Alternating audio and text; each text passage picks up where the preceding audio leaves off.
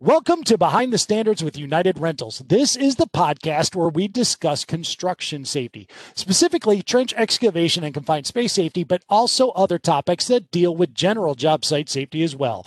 I am Rick Plosinski, Customer Training Specialist for United Rentals, and with me are Cam Johnson and Mark Solabello. Cam, please introduce yourself.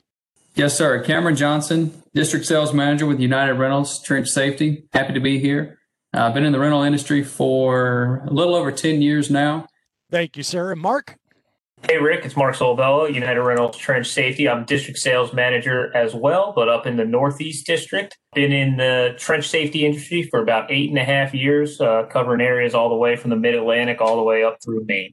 Thank you. Now, the purpose of our podcast is to discuss some of the issues surrounding safety in the construction world. And today we're going to discuss seasonal trench safety equipment needs and the safety considerations that should be taken when using this equipment in winter conditions. And Mark, we're going to start with you way up there in New England, because there are not too many places in the United States that have the drastic extreme weather conditions than you do up there. What differences do you see in equipment being used in your particular area?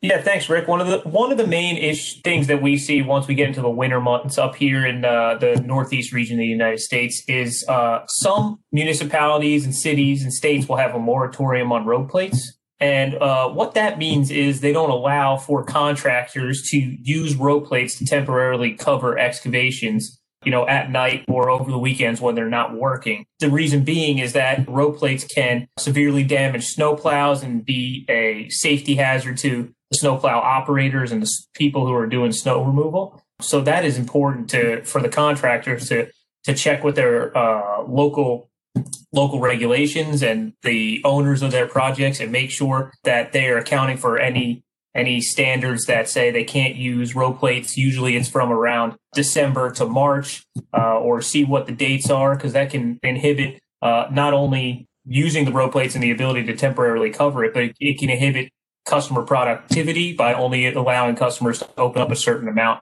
of excavation at one time. So it can really change how customers have to go about getting their projects done if they're in the middle of the road. So do you see any other additional trench safety equipment needs that might change from winter versus summer and vice versa? Yeah, so we do have other changes in equipment and it's just kind of other things to be aware of when utilizing the trench safety equipment, right? And a big thing is the frozen ground. The frozen ground can cause long-term shoring solutions to get stuck or lodged in the ground a lot easier. Deep excavations where you have either stacked trench boxes or deep slide rail that'll use multiple panels can become stuck if it's in the ground long-term and it's subject to the ground freezing, thawing, refreezing. When you do have to go remove those boxes or slide rail, it can cause a major problem for getting it out. And Cam, there are a lot of misconceptions about your neck of the woods, right? Because people seem to think, oh, you're in the South, you don't have seasonal issues. You, in fact, do have seasonal issues.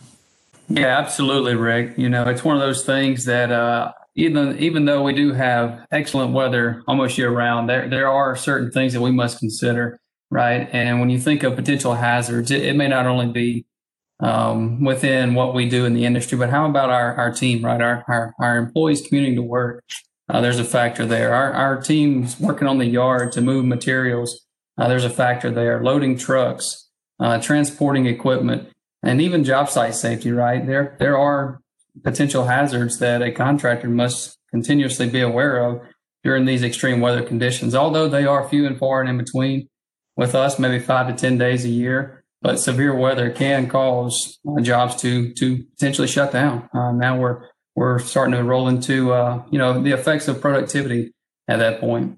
Yeah, Rick, just to piggyback on what Cameron was just saying is the effects that you can see on seasonality in the winter on job sites. One of the hazards that arises with the frozen ground is the inability to see cracks and potential cave-ins as easily as you would be able to see in the summertime and the warmer months. So usually when the ground is frozen, it's at least the top 3 feet or so of the ground. You can miss where ground's eroding underneath, or there may be some sort of sinkhole situation or you can lose soil from the backside of your trench box, and the ground will still be frozen above where the soil has been eroded. And, I even had a close and near miss like that on a job site a couple of years back where we were standing right on the edge of an excavation. Because what's the first thing you do on a job site?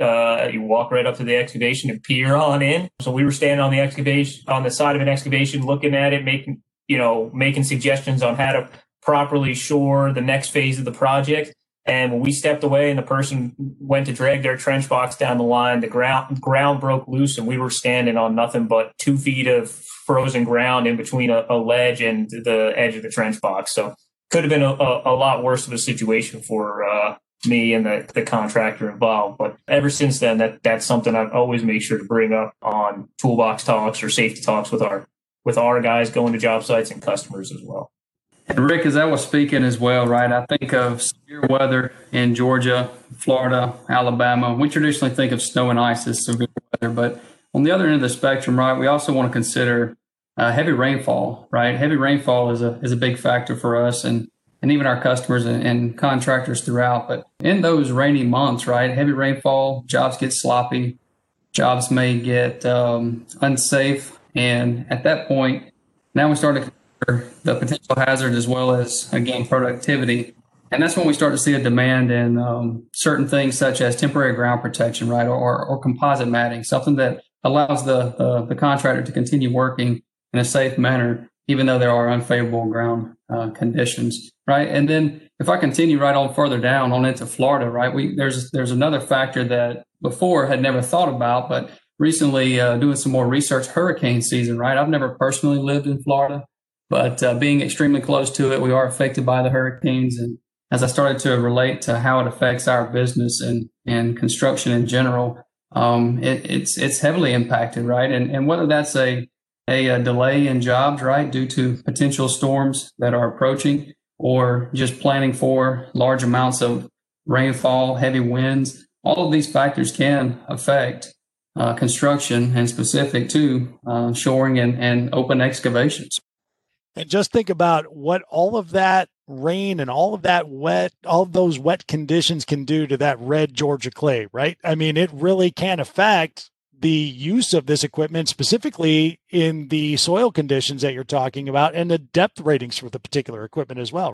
Absolutely, 100%. These are all factors to consider. And then, outside of that, also the dewatering solution that's in play, right? You need to ensure that you have enough head on a pump to properly remove the increase in rainfall, right? It's gonna raise that's gonna increase the amount of water in the base of that excavation. So all of those are factors, Rick. Yes, sir.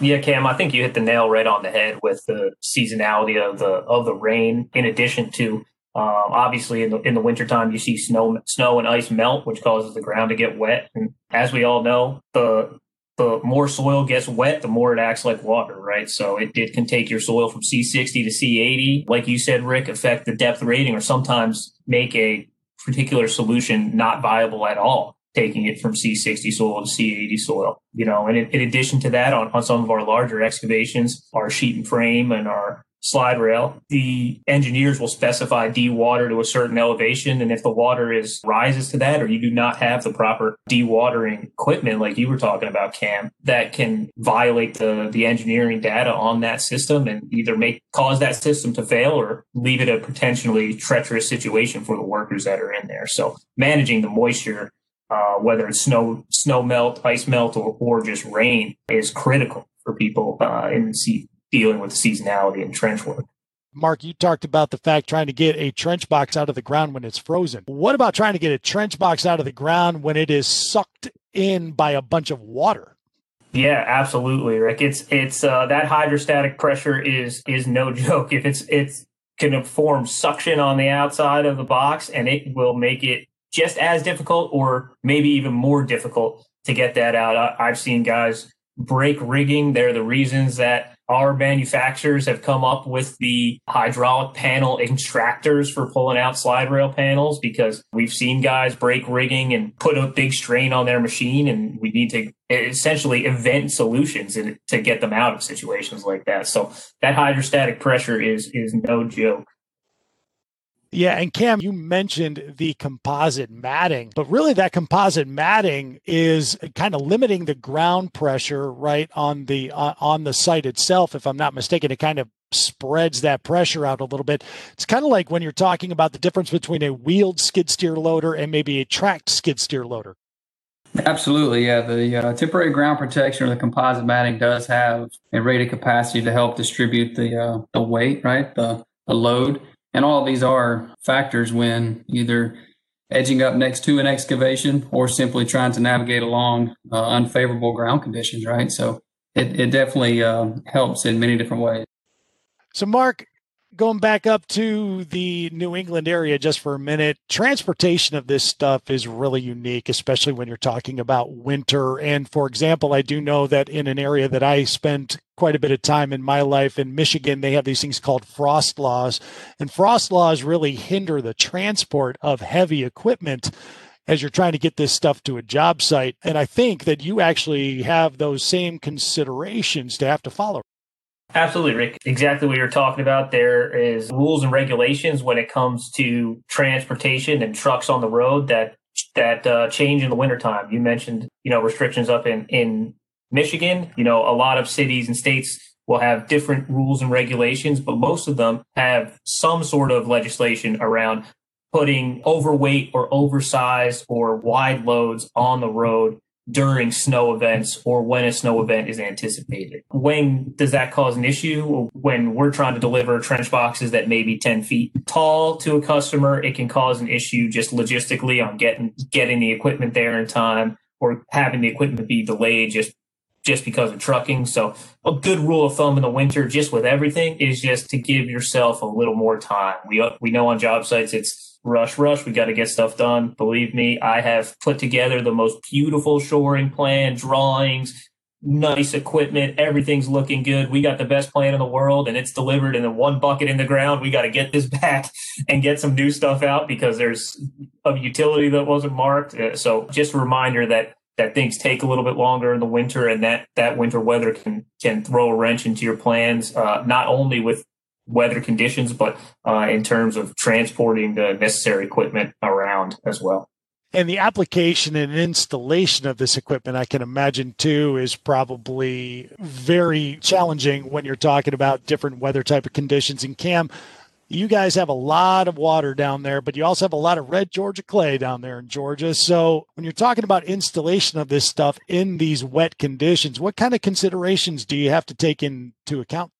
Yeah, there's quite a few, Rick. Number one, obviously the overall surface, but then also the ground conditions and then the soils. And then, like I mentioned earlier in the conversation around just planning around the weather, right? I mean, let's take a little look at the forecast 4, 5, 6 days out. And then, of course, plan accordingly. But all of those factors are essential to performing this job and doing this job safely. So, Rick, one extra thing I wanted to simply add on is around the myths of seasonality in the warmer climates, right? We talk a lot about extreme weather, and that does traditionally refer to snow and ice. But on the other end of that spectrum, we have the heat factor. If you do consider down in Central and South Florida, that's another element in itself, right? So that affects our workforce. That affects the contractors in the field. We are constantly reminding our team to stay hydrated, drink plenty of fluids, and very often are we taking breaks of our own. I know that's not something that Mark wants to hear when he's up there in negative temperatures and we're down here enjoying the sunset on the beach. But again, those are all factors that we must consider as well. Cam, absolutely. I'm actually very glad you brought that up. Obviously, extreme temperatures, the other swing that you guys have down there, the heat and hydration is key, and it is critical on the job. It is something that we have to preach to our guys in the winter. So I'm glad that you brought it up and reminded me, because that's something we struggle with up here, is getting guys to be focused on hydration when they're not hot. Hydration is important, especially in the cold as well. One really unique thing I found in working throughout Central and South Florida is a lot of times our contractors or customers will actually flip to night work, which poses a whole nother opportunity for us, but then also its own challenges. But in summers, it is not uncommon to see contractors flip to night work to combat the heat factor. Cam, Mark, thank you very much for participating in this. Greatly appreciate it. Hopefully this was very informative for you folks. So this has been Behind the Standards with United Rentals. Now, should you have any questions about this topic or have suggestions about other topics that we could cover, please send us an email to urtspodcast@ur.com. On behalf of Cam, Mark, and myself, thanks for listening. Have a great day and stay safe.